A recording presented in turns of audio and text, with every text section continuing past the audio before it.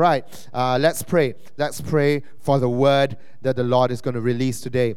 Father, we thank you, Lord God, that in your glorious wisdom and in your manifold power, Lord God, you are visiting us, Lord God, here in this church. You are doing a work to glorify your own name. And you are using every one of us, Lord God, to be a channel, to be a conduit of the power of the living God. And I just pray upon every one of us right now, both on site and online, Lord God. Father, I pray that resurrection power will come upon every one of us, Lord God, that you will bring dead things to life and you will cause us to be knit into a new family of faith. So Lord, may you take over on this morning. May I decrease, may we all decrease, but may you increase to the glory of the name of Jesus Christ. And all God's people say, Amen.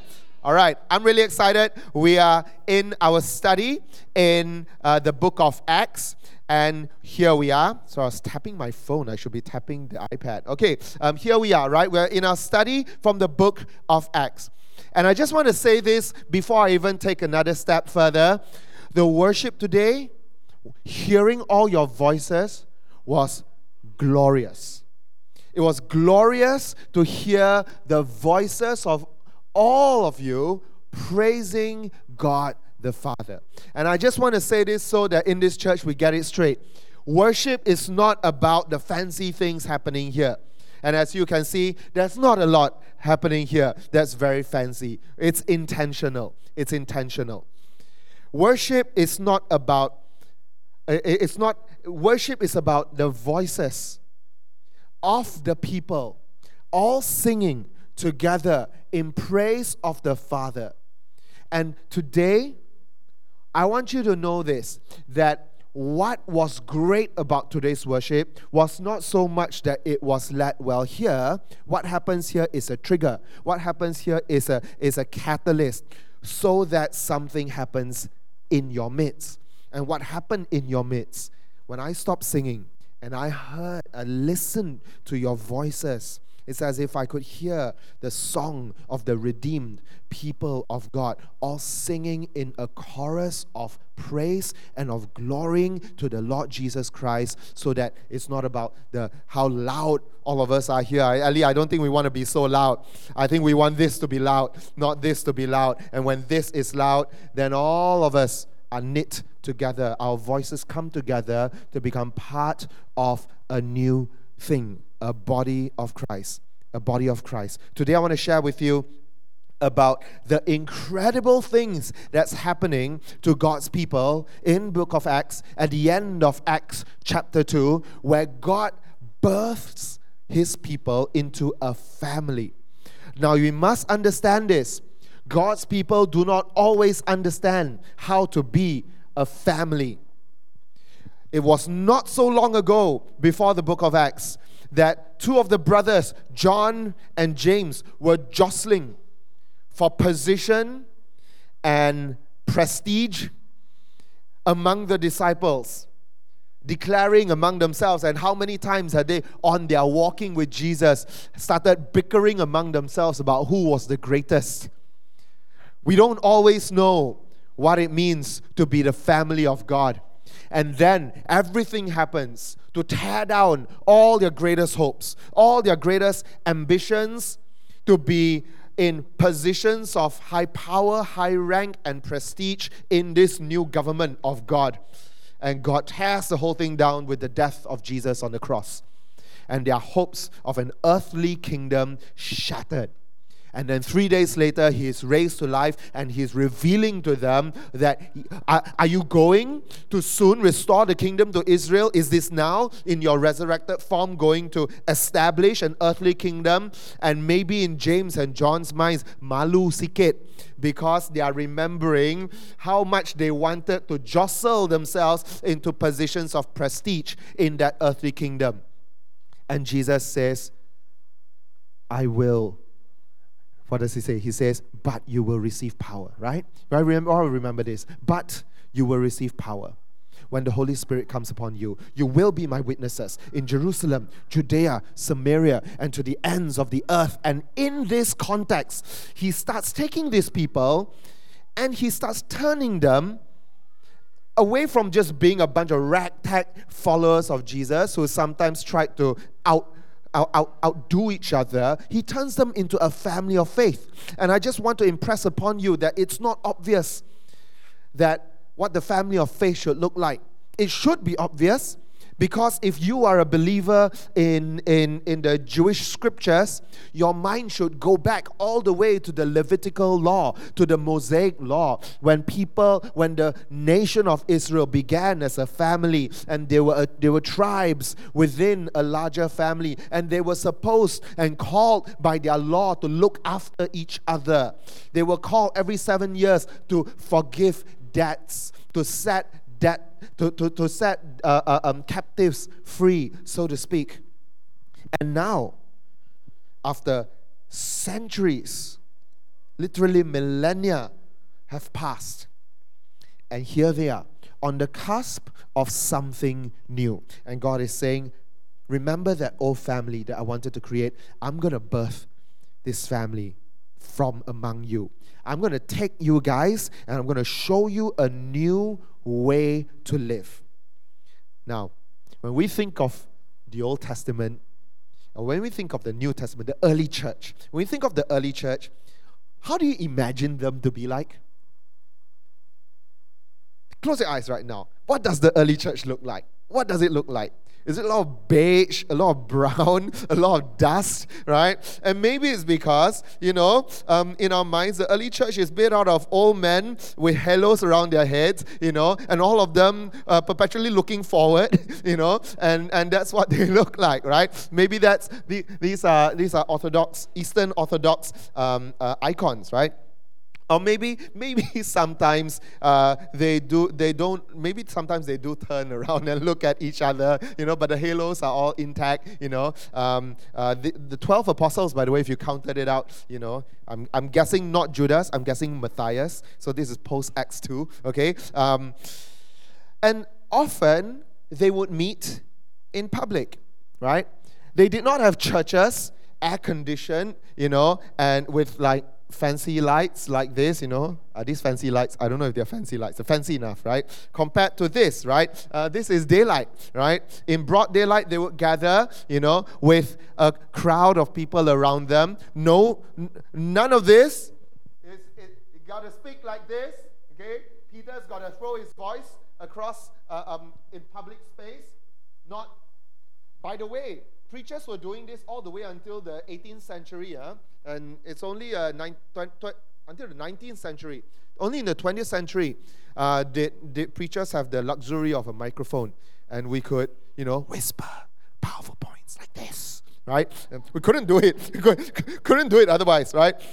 Now, it wasn't always so orderly. Of course, paintings can only attempt to capture what first century church looks like. Often it might be a little bit more chaotic, with the preacher trying to make his point and people milling about, people walking up and down. This is a scene likely of Paul in Ephesus as he's preaching. People are bringing out their books on sorcery and witchcraft and spells and bringing out their charms and burning them right there in the city. Of course, we know it was a much bigger bonfire than that. It's a painting to illustrate the point, right? But I show you this picture to show you that sometimes when a preacher is preaching in the New Testament, it can be chaotic, it can be rowdy, it can be messy, and to a large extent, church can be chaotic and rowdy and messy. And sometimes it can be downright frightening, because whenever they weren't in public preaching and being like that, they were sometimes, especially during Nero's rule, captured and persecuted and tortured and thrown into dens with lions, wild beasts, wild dogs, baying for blood, hungry, abused, tortured animals, and then thrown into an arena with Christians, right?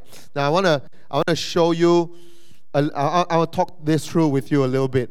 Okay, if you look at this little crowd here, there are women and children as well. Okay, there's a little child here, and all these pillars, some of them are charred black, Some of them have fire at the bottom. Nero used to use Christians as his fire torches to light up his nighttime dinner parties. So Nero would have Christians strapped onto beams all around his garden. He had a huge palatial grounds, right? He would have them lining all along his parties, and he would set them on fire. And that would be the illuminated. That's his party. That's his Christmas lights, right? The Emperor Nero. And Christians, generations ago, had to die for their faith. Today we live a much more comfortable life as Christians. I sometimes worry we are too comfortable. But that's a pastor's worry. Maybe it shouldn't be just the pastor's worry. Often it wasn't just men, as I was sharing with you. Women are also often part of this. And whenever they weren't being killed in arenas, they were thrown into prisons. This is one of my favorites, Rembrandt. Okay, and this is a couple of Rembrandt paintings. The one on the left is Peter. The one on the right is Paul. You know it's Paul because he's got the scrolls. He's writing the New Testament. You know it's Peter because of the keys. These are not keys to his prison doors. That's symbolic of I give you the keys to the kingdom. I give you the keys to the kingdom, and the gates of hell shall not prevail against it, right? And so often, many Christians would be, in the first century, in the early church, would be thrown into prison. And prisons were dim and dark, and they were fed very meager rations, a little bit like today, except that there were probably rats and all kinds of other horrendous, creepy crawlies in there. Now, whenever they weren't thrown into prison and weren't intimidated, or in spite of being intimidated, they would continue to be out in the streets doing acts of charity. And the early church would be down on the streets, cleaning the lepers, healing the sick, providing medical aid to people. This is just some of the kinds of things that the early church would have been signatured for doing, right? The role they played in healthcare, in caring for the aged, for the sick, and so on. This is normal. And whenever they weren't out on the streets, often they would be hiding around in small indoor spaces, teaching, praying, fellowshipping. This is a picture of what early church would have looked like. As a man standing with a scroll, reading probably a letter from Paul. This wouldn't be Romans, because we know that Romans was read out loud to the Roman church by Phoebe, a woman, but this might have been Galatians, for example, and they will be listening attentively in firelight, maybe like this, if you could have more people gathered, and you can see outside it is night time. You can see the church gathering in caverns, gathering in homes by firelight, and reading. This girl is really excited. She's one of those girls at the front row. Goes, "Amen, preach it!" Right? That's her, right? And one of the features of the church when they gathered was that they supped together. They would gather in homes. They would break bread together.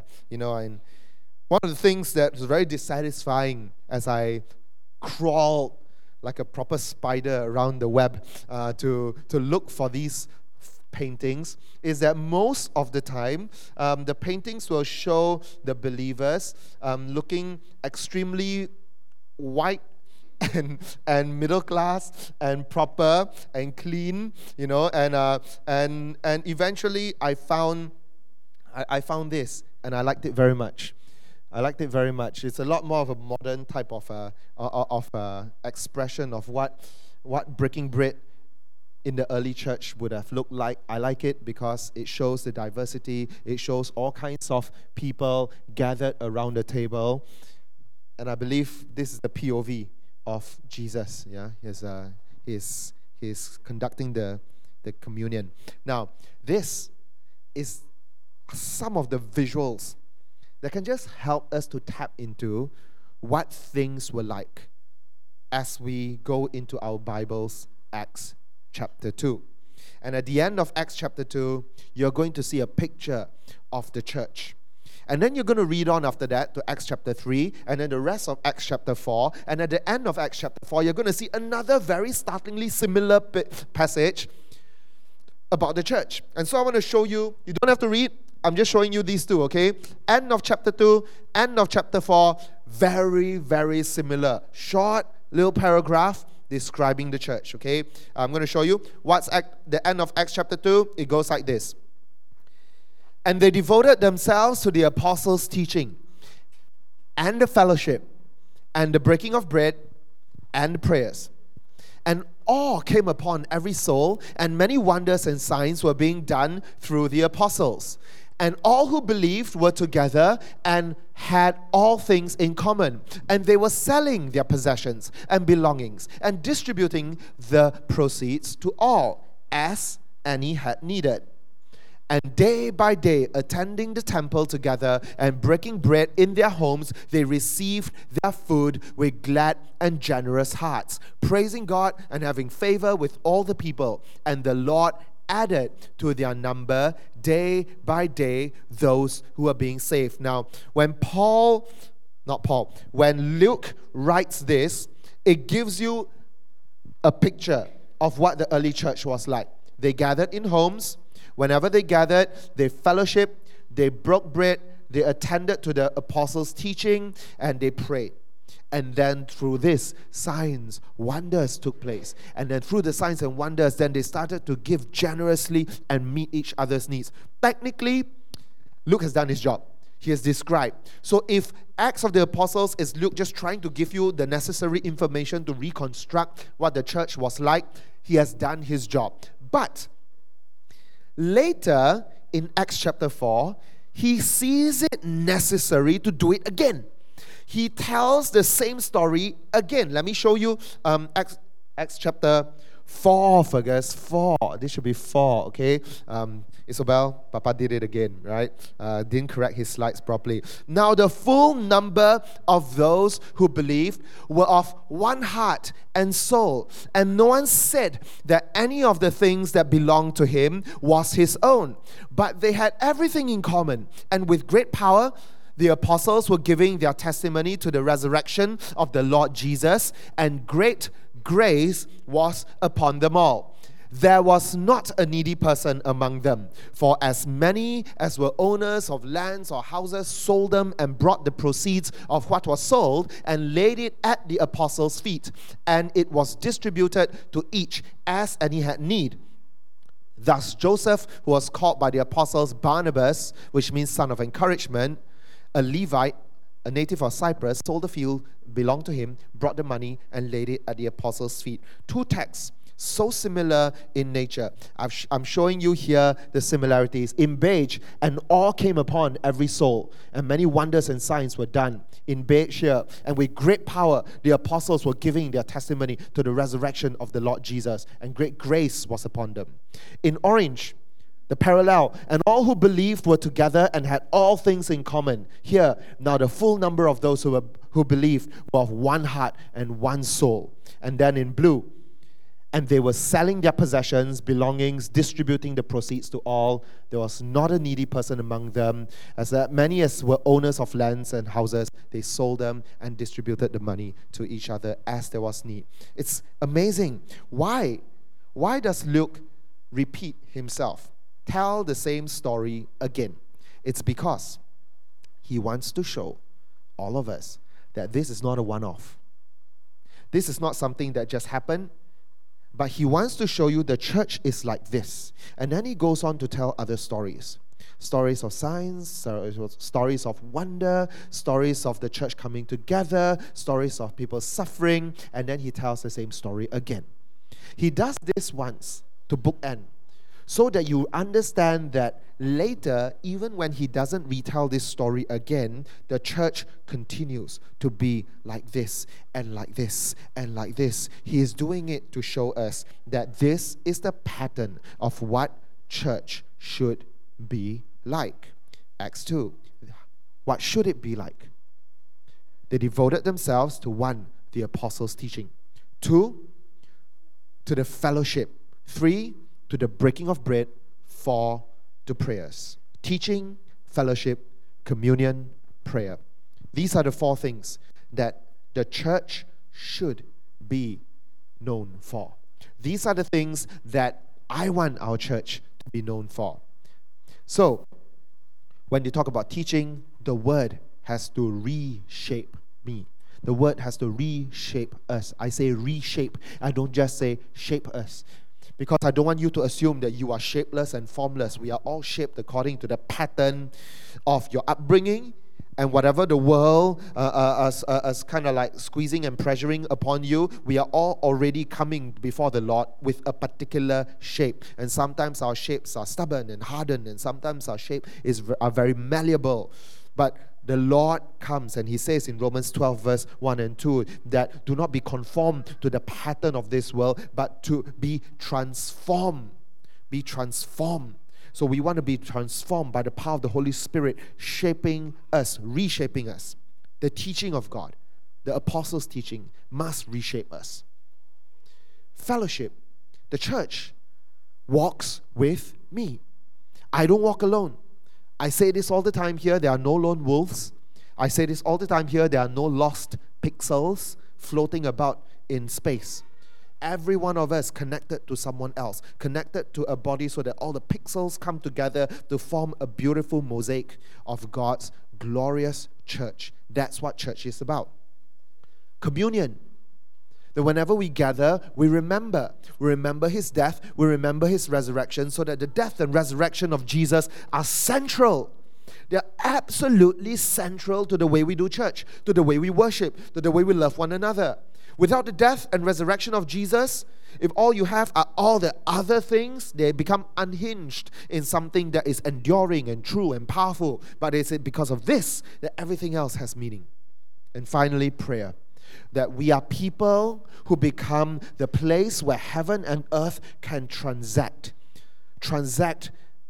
through us, so that the area, the place that we occupy becomes a place of power, of influence and intersection. Teaching.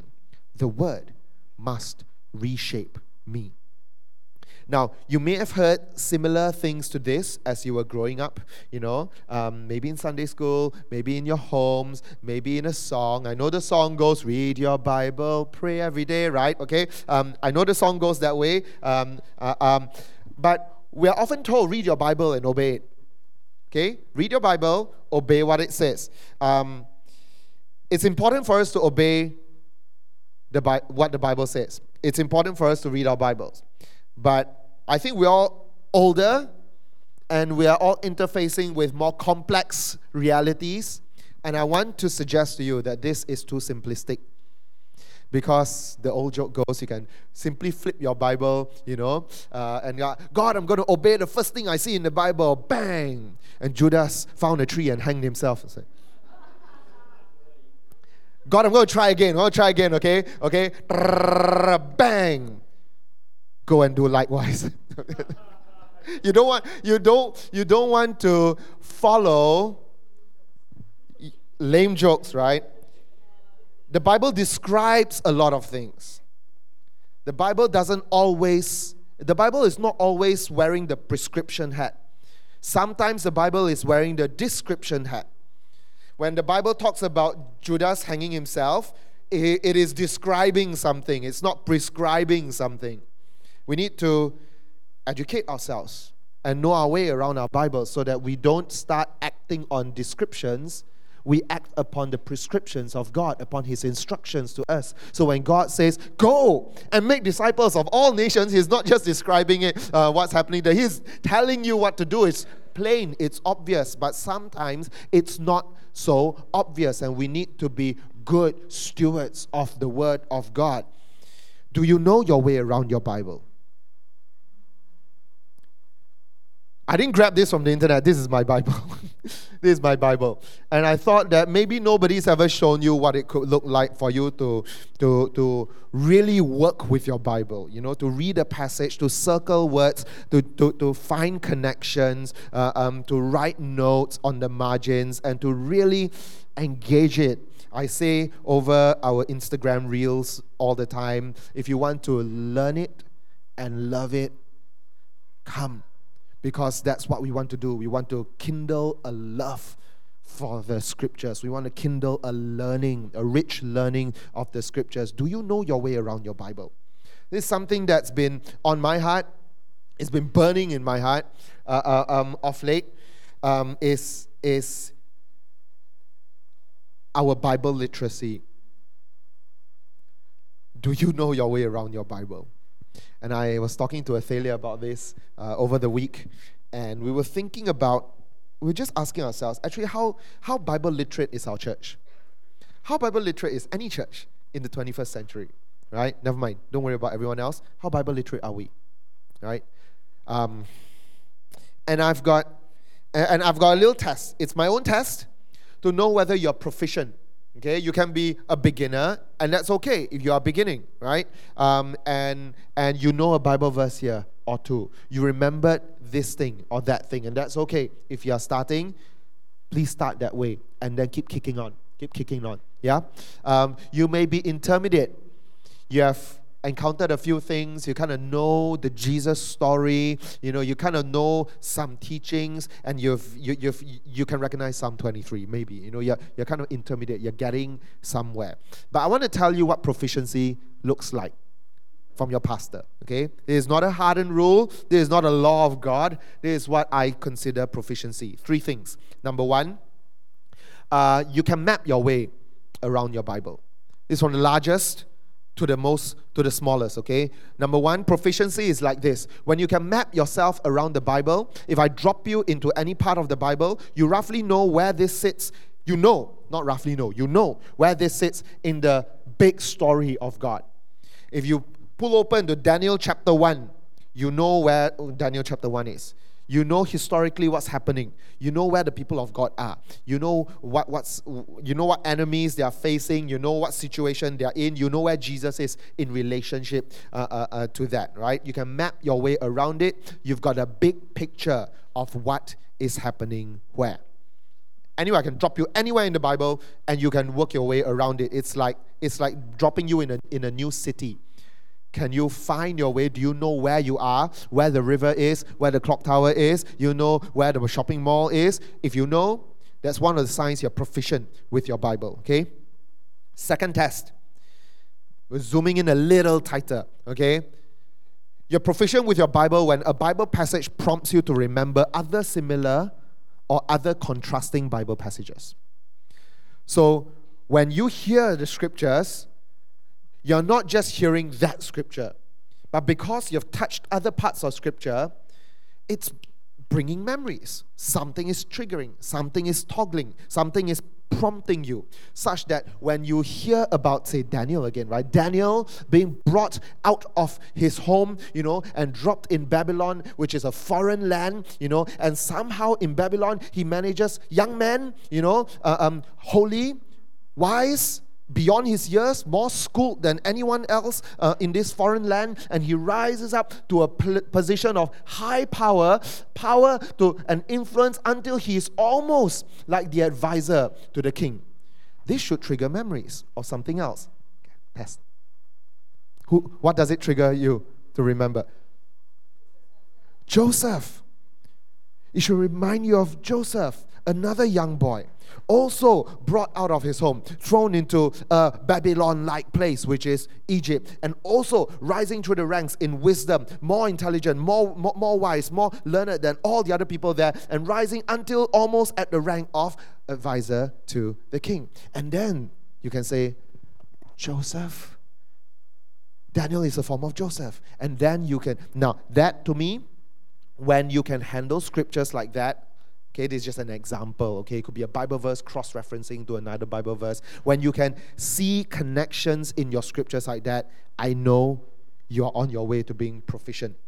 Third one, you can dissect a text. Small text, you can pick it apart, you can find its meaning. You can do very micro work, right? This is now we've gone from big mapping to medium-sized connections to close analysis, right? You can take one text, one line, right? The Lord is my shepherd, I shall not want. The Lord. Which word of... actually, it's the word Yahweh. Yahweh is my Lord. So it's not just the Lord. It's Yahweh, my God, is my shepherd. Why is he my shepherd? He's my shepherd because a shepherd loves his sheep. What else are the attributes of a shepherd? And you can go on, and you can go in and dissect and go into the word, go into the text and understand, draw meaning and understand what it's trying to say. All three of these are needed before you can say, now for me, along the way, right? All three of these are signs that you are becoming proficient in your Bible. You know your way around the word. And why do I say this is important? Because when we look at the book of Acts, you're going to see fishermen who, for all intents and purposes, in our minds, we think of maybe modern day fishermen, okay, botate or something like that. We have all these prejudices that we bring about with people who ply trades, and we say, can't be lah, these guys know, they're not scholars, right? No. Did you know that the moment the people were breaking out in tongues at Pentecost, y'all remember this? When the crowd started accusing them like, you're drunk lah, that's why they're making all this noise, right? And of course, Peter says what? Joel 2. Don't you know Joel 2? This is Joel 2. And I'll tell you something about the resurrection, Psalm 16. And I'll tell you one other thing about the resurrection, Psalm 110. And on the spot, these fishermen are like, they know their way around their scriptures. And then later, after they are being caught and tried for healing people on the Sabbath and all these kind of things, and the scribes and the Pharisees and the Sadducees are mocking them from afar. But one thing's for sure, it says in the scripture that they saw that they were uneducated men, but they had been with the Lord. Now, I think that being able to pull up Joel 2 and Psalm 16 and Psalm 110 is fairly good education. Okay, I think most of us will not be able to do it on the fly. But I think that when the scribes and the Pharisees looked at them as uneducated men, they weren't schooled to the level that they themselves were. And yet, they were with Jesus. And because they were with Jesus, they knew their way around the Jesus scriptures. And they could see, their spiritual eyes to see, church, have you been with Jesus? And do you know your way around your scriptures? Read your Bible. I'm going to create a little bit of gap here because we've got some missing space. Read your Bible, understand what it says. Know what your Bible asks of you. And then obey what it says. Obey what it asks of you. Bible literacy is very important. And as we come to church, attending faithfully, steadfastly to the apostles' teaching is one of those things that I am committing to you. We will always do that here at this pulpit.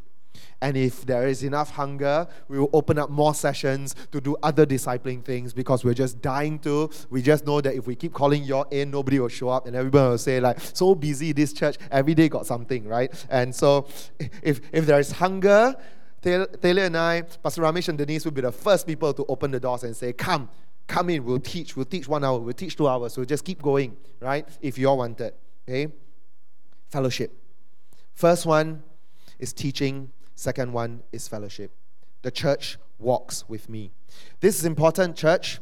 We confuse fellowship with friendship. If I ask you now, turn to your neighbor and say, what's the difference between fellowship and friendship? Can you all attempt, right? No, I don't want you to do that, okay? Don't worry, you don't have to do that. You don't have to do that. We confuse fellowship with friendship because friendship is optional. We choose our friends. We choose the friendships we have. We choose how frequently we see them. We choose who we maintain as friends.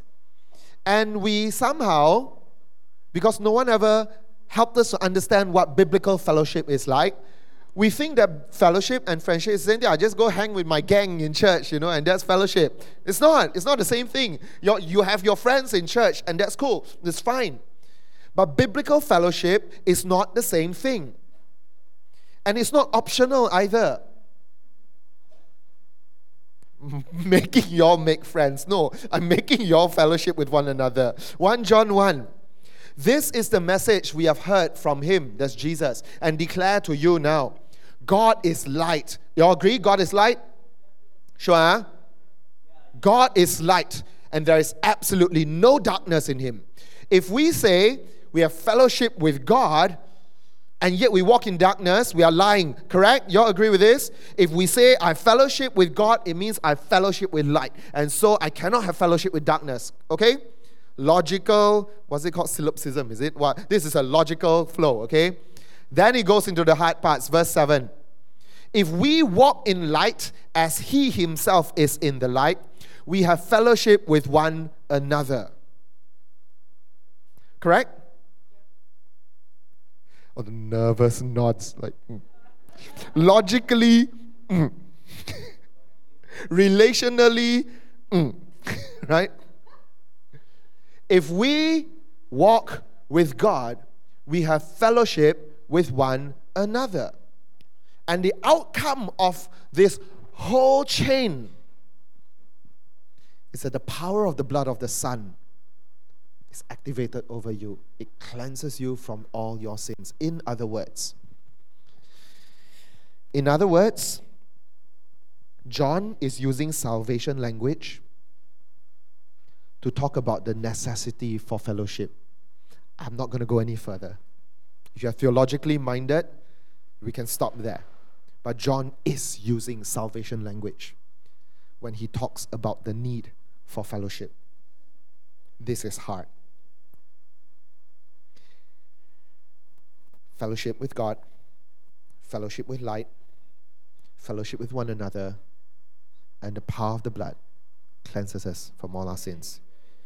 In church, we are taught that we can pick and choose, and my gang, your gang, This is a picture from our Christmas event upstairs here in the ground floor.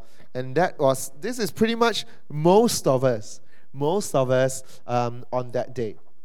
You see Malaysians, you see non-Malaysians, you see the elderly, you see the young, you see the rest of us. You see men, women. It's all of us. Some of us in the serving tea, some of us in plain clothes. That's all of us. I get that view right now because when I stand back, I can see all of you, and this looks very much like this, right? We are called by God to know one another. That's how he uses, that's how he shapes us. That's how he grows us. That's how he reshapes us. When he brings iron to iron and he makes us gese, he makes us, crisscross and bang against one another, rub up against one another. And through the friction, which is unavoidable, through the tension, which is also unavoidable, through all of these things which we call part of Christian fellowship, he reshapes us to become one body. From individual parts, he reshapes us to become one body. We, church, are called to be one body. We are not called to be many individual parts. We are called to be far greater than the sum of our parts. When we become one body, then the kepala, the Jesus, the head, has his body on earth. And we become... I'll tell you something about church. There are many of you who would never make friends with other manys of you on a normal basis. Just join a cell group. It becomes very abundantly clear. Whenever I have been in cell groups and I look at the crowd of people in the cell group, there will definitely be a handful people. I will say that under normal circumstances, I'd make friends with people like this. And then there'll be others who will say that, gosh, we like different music, we like different shows, we read different things. Some don't read, some don't watch, some don't this, and we're like so different. Great people, I would never have been friends with them because we have no common points of connection. Under normal circumstances, I may never have been their friends. Right? Look around you. You will see people whom you naturally click with. You will see people whom you would have to unnaturally click with. That's fellowship. That's biblical fellowship.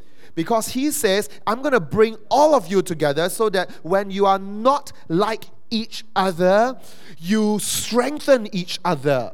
You grow each other. Look, if you just gather in your own little like-minded communes, you have your own echo chambers. That's the problem of 21st century internet. Echo chambers. Everybody gathering, and algorithms don't help, because if you're online and you're in this scene and you're only following these things and you're liking all those posts and you're reading all those channels, and then the algorithm's going to keep feeding you more stuff of like-minded people to you, and all you're going to get is, when you're angry with the enemy, you're just going to get really angry together. And when there are things that you elevate and exalt and venerate, then you're going to venerate it together. And then most of the time, when we exist in our little echo chambers, we lose perspective of what's happening outside, and we also start demonizing people who don't share the same views as us. And God has built into the church, into biblical fellowship, the tearing down of our natural inclinations to suck ourselves into our little ghettos where we eat, sleep, drink, pray, read the Bible with the same lens as the people who share exactly the same thoughts as us. But no, He breaks that up and He puts us in a church with diverse people, and He says, fellowship with one another. This is tantamount to your salvation. Why? Because He wants us to rub up against each other with different views, different thoughts, different backgrounds. And when you do that, your empathy must grow. Your love for one another must grow. You don't just learn to love people who agree with you, who vote like you, who are just like you. You learn to love those who are not like you as well. And when you do that, you become more Christ-like, because King Jesus loved those who were so different from Him. So different from Him. This different from Him. Can we learn to love each other in fellowship? If you're not in a cell group, start thinking about it. I'm not here to sell cell groups. I'm here to tell you fellowship is extremely important. Teaching, fellowship, communion, then prayer. I meant to pray somewhere in the middle. Let me pray right now. Short one, okay? Short prayer. Father, we know that in church it's not always easy to love one another. Father, we know that extroverts can flutter around like butterflies, and it seems so easy for extroverts to come to church and make friends. But maybe for me it's different. Maybe I don't like to come out of my shell. Father, I know that for introverts it feels like they can form really deep friendships, and for me it's hard. I prefer to just touch and go. Teach me to deepen my friendships and my fellowship. Lord Jesus, help me and help us as a gathering of your people to learn to love each other in ways that we would not normally love one another. In Jesus' name we pray, amen. In 1 Corinthians 11, Paul writes about the communion. He says, whoever eats the bread, drinks the cup of the Lord in an unworthy manner will be guilty of sin against the body. If you are online, by the way, we're going to be partaking of communion very soon. So I want to encourage you to go and get your emblems. For the rest of us, we're going to be taking communion right here in the middle of sermon, okay? So it's going to be a bit different today. Because this point is on communion, so we can't wait till the end. We got to do it properly. Whoever eats the bread and drinks the cup of the Lord in an unworthy manner will be guilty of sin against the body and against the blood of the Lord. Let a person examine himself. So communion, gathering, breaking of bread is not just about eating bread. It's not just about eating food. It's not just about checking off your daily meal. It's not about entertaining each other. Don't worry about the kids. They'll be okay. Yeah. No running around, kids. Okay? Now, church, the communion emblems are there. Don't worry about them. They're just going to stand there with it. Okay? When we partake of the Lord's Supper, we examine ourselves. We search. We ask the Lord, Lord, search me. Search me. Search and see if there's anything in me that is not right. And in communion, Jesus' death and resurrection, I'm sorry it's too long, I'm just going to put D and R, okay?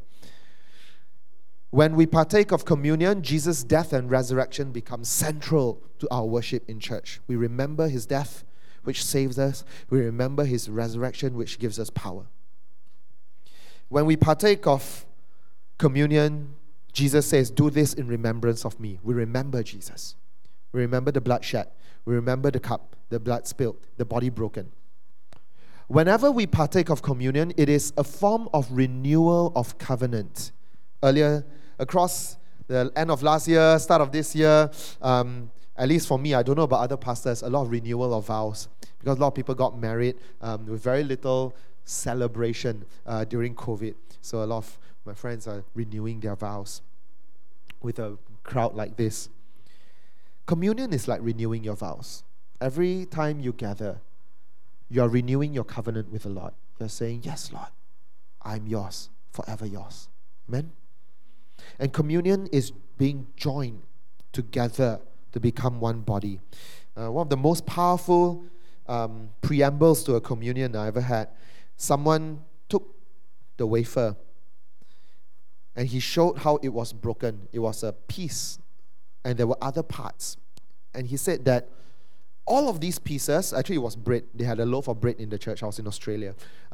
All of your little pieces came from one big loaf. That one loaf is now broken up into little pieces so that we are all holding that one piece, but we all came from one source. And then he said that Jesus' body was broken so that ours can be made whole. Jesus' body was broken so that we can become one. And there is a reversal. For Jesus' sacrifice and death, we have life. In Jesus' body being broken, we have wholeness. Not just my own wholeness, but our collective wholeness. And I know a friend, Christian family, all adults now, whenever there is conflict among the siblings, when the father gathers them, he'll make them all take communion. He says, if y'all don't settle your problems, you can't take communion. Settle it among the sons and whoever. Settle it. If not, you can't take communion. Why? Because when you partake of communion, you are becoming one with each other. You're acknowledging that the bread I'm taking is from the same source as my brother across the hall, or my sister sitting next row from me, or whatever it is. Or in my friend's case, my siblings in the same living room, but feuding with each other. You can't take communion if you're feuding with someone, a believer. You can't.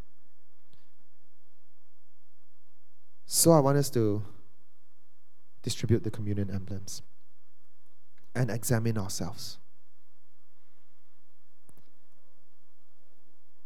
I have believers with whom my friendship is not great anymore. For some of them, I try my best. Actually, I like to think I've tried my best. Sometimes we are in seasons where it's still not healable. And maybe we grieve these things. I know I grieve them. Athalia sees me grieving them. I want to take communion, when I do take communion, with my head held high, to say to the Lord, Lord, I have done my best. And I want to forgive. And I want to be united in the same spirit and in the same flesh with these brothers and sisters. Thank you so much.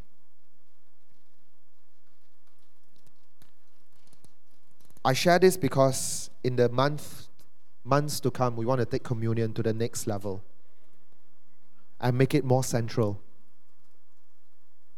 I'll talk about that in a moment.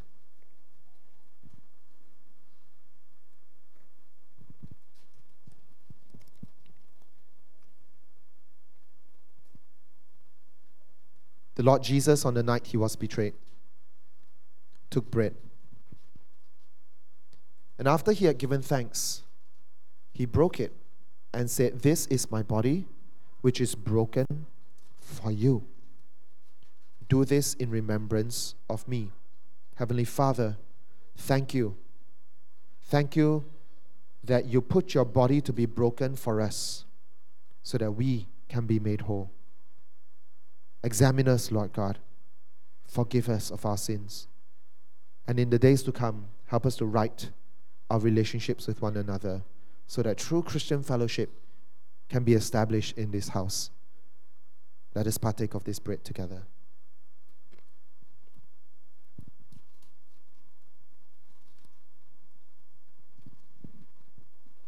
After supper had ended, he took the cup and said, "This is the cup of a new covenant, the new covenant in my blood.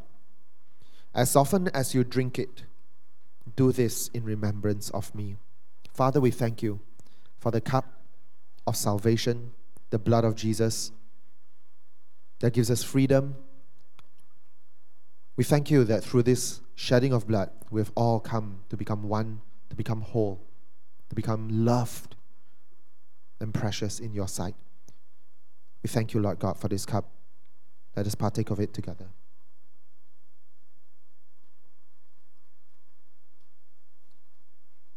Oh, precious is the flow that makes me white as snow. No other fount I know, nothing but the blood of Jesus. This is the last time we're taking communion like this. It's the last time we're taking communion like this. We're going to be done with this. Come, Andros. Let me give this one to you. Yeah. I tell you why. Starting April, we'll be doing communion over there. I call it the King's Table. Okay? We'll be taking communion. Okay lah. I need you all to bring food, okay? I need you all to bring food, okay? And we can't cater this every Sunday, every month, okay? After service on the first, if you want to bring food, everyone turn to the back.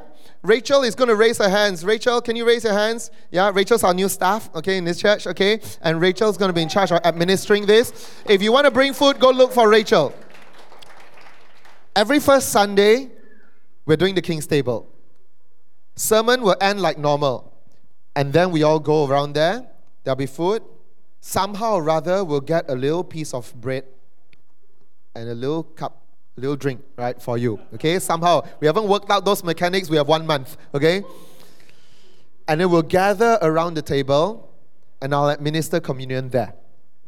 In front of the King's Table.